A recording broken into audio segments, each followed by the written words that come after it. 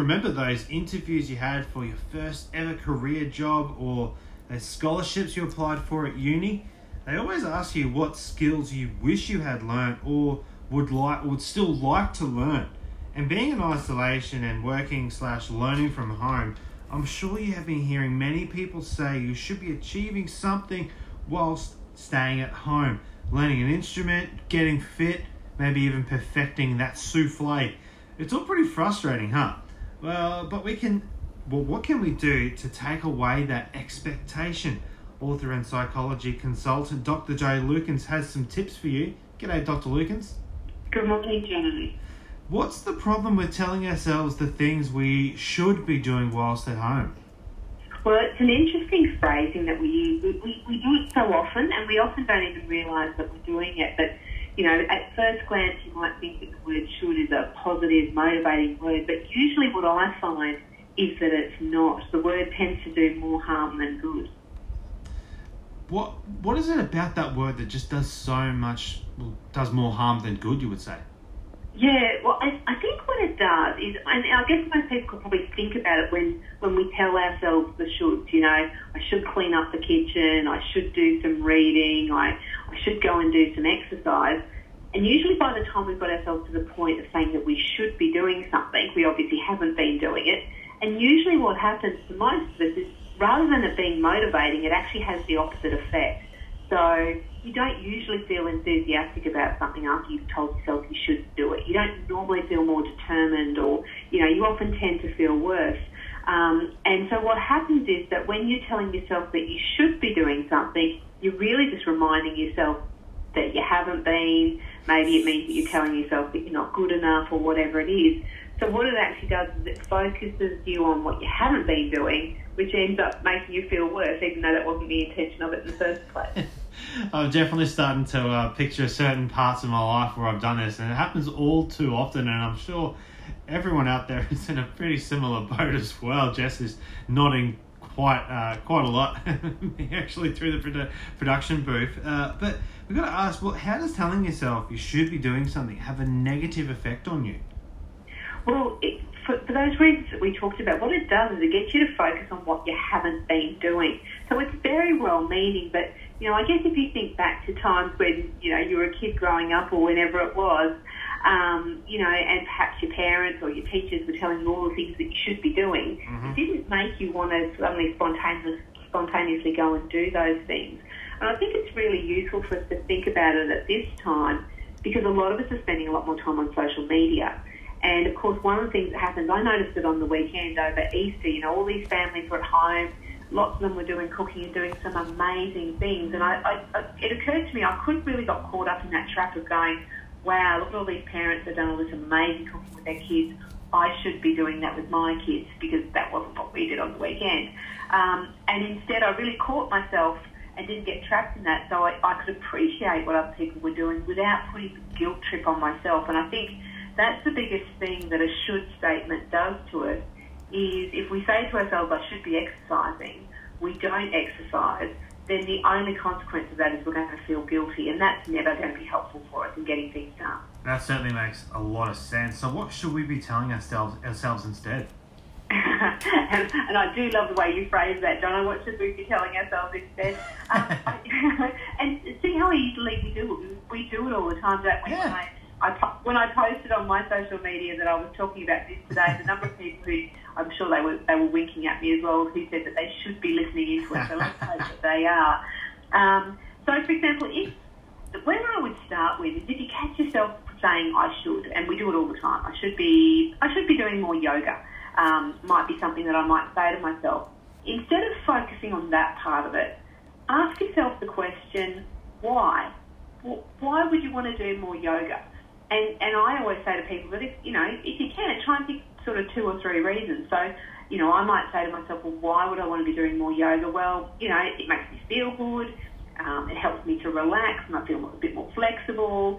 And when I do it, it kind of slows me down, and I feel a bit more connected with my body, say.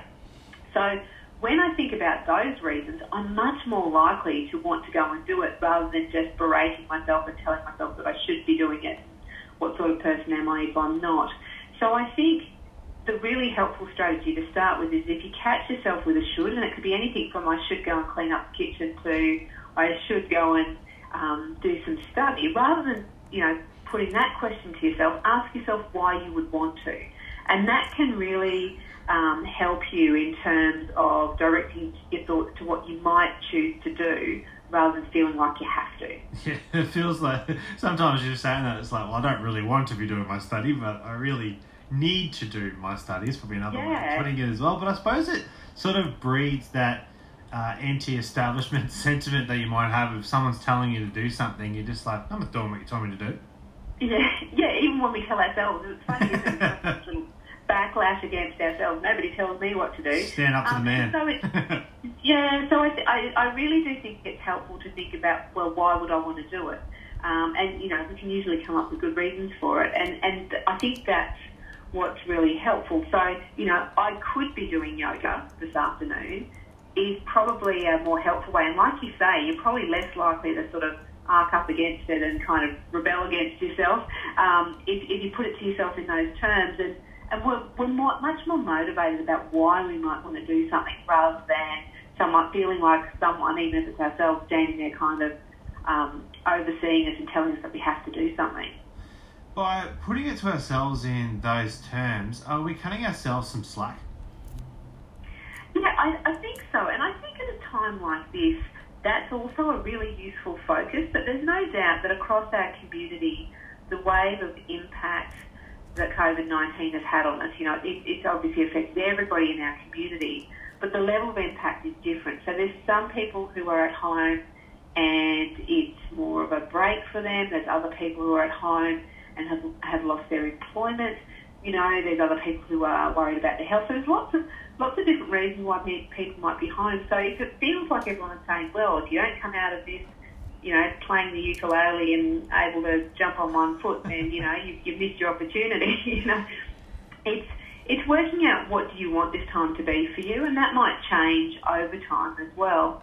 But I do think it's really helpful for us to be more focused on what we want and what's going to be useful for us within our families, rather than the social comparison stuff, which is where we can really get caught up in that should thinking. I was going to ask you about that social comparison, because it has been a major part in our day-to-day lives since social media really took off, and a lot of people, they look at things they see on Facebook or Instagram and they get a bit disheartened that they should be having a life like that other person, whereas they're not. And you can imagine that for some people who lead a very busy life, they work constantly and involved with a lot of things, and having time to be able to just stay at home and relax and not do anything is actually better than trying to learn to do something like play an instrument or ride a unicycle, for example.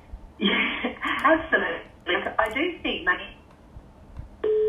Oh, and we have just lost Dr. Jo Lukens there. We will try and get her back, but we'll probably just check in with her. There she is, back on the line right now. Sorry, Dr. Jo, what were you saying? Yeah, sorry, I dropped out there. So a couple of things with what you were just saying there. So I do think this is an opportunity for some of us, and I'm including myself, just to take off our busy badge. That I think sometimes we feel like we have to be busy all of the time, and that's not necessarily always a helpful thing for us. So that's one of the things for us to think about. And the other thing with social media is it's true from the evidence with a lot of the research is that most people report coming off social media feeling worse than when they went on it. So I think one of the other things that's useful for us to remember is that many people, their social media feeds are their life highlight reels. They're much more likely to put that amazing cake on that they made rather than, I had a piece of toast for breakfast. maybe we overshare a little bit too much about the food that we eat and so forth. But I think that's one of the things to remember is that when we're on social media, use it as an opportunity to connect, which is what it is for us at this time.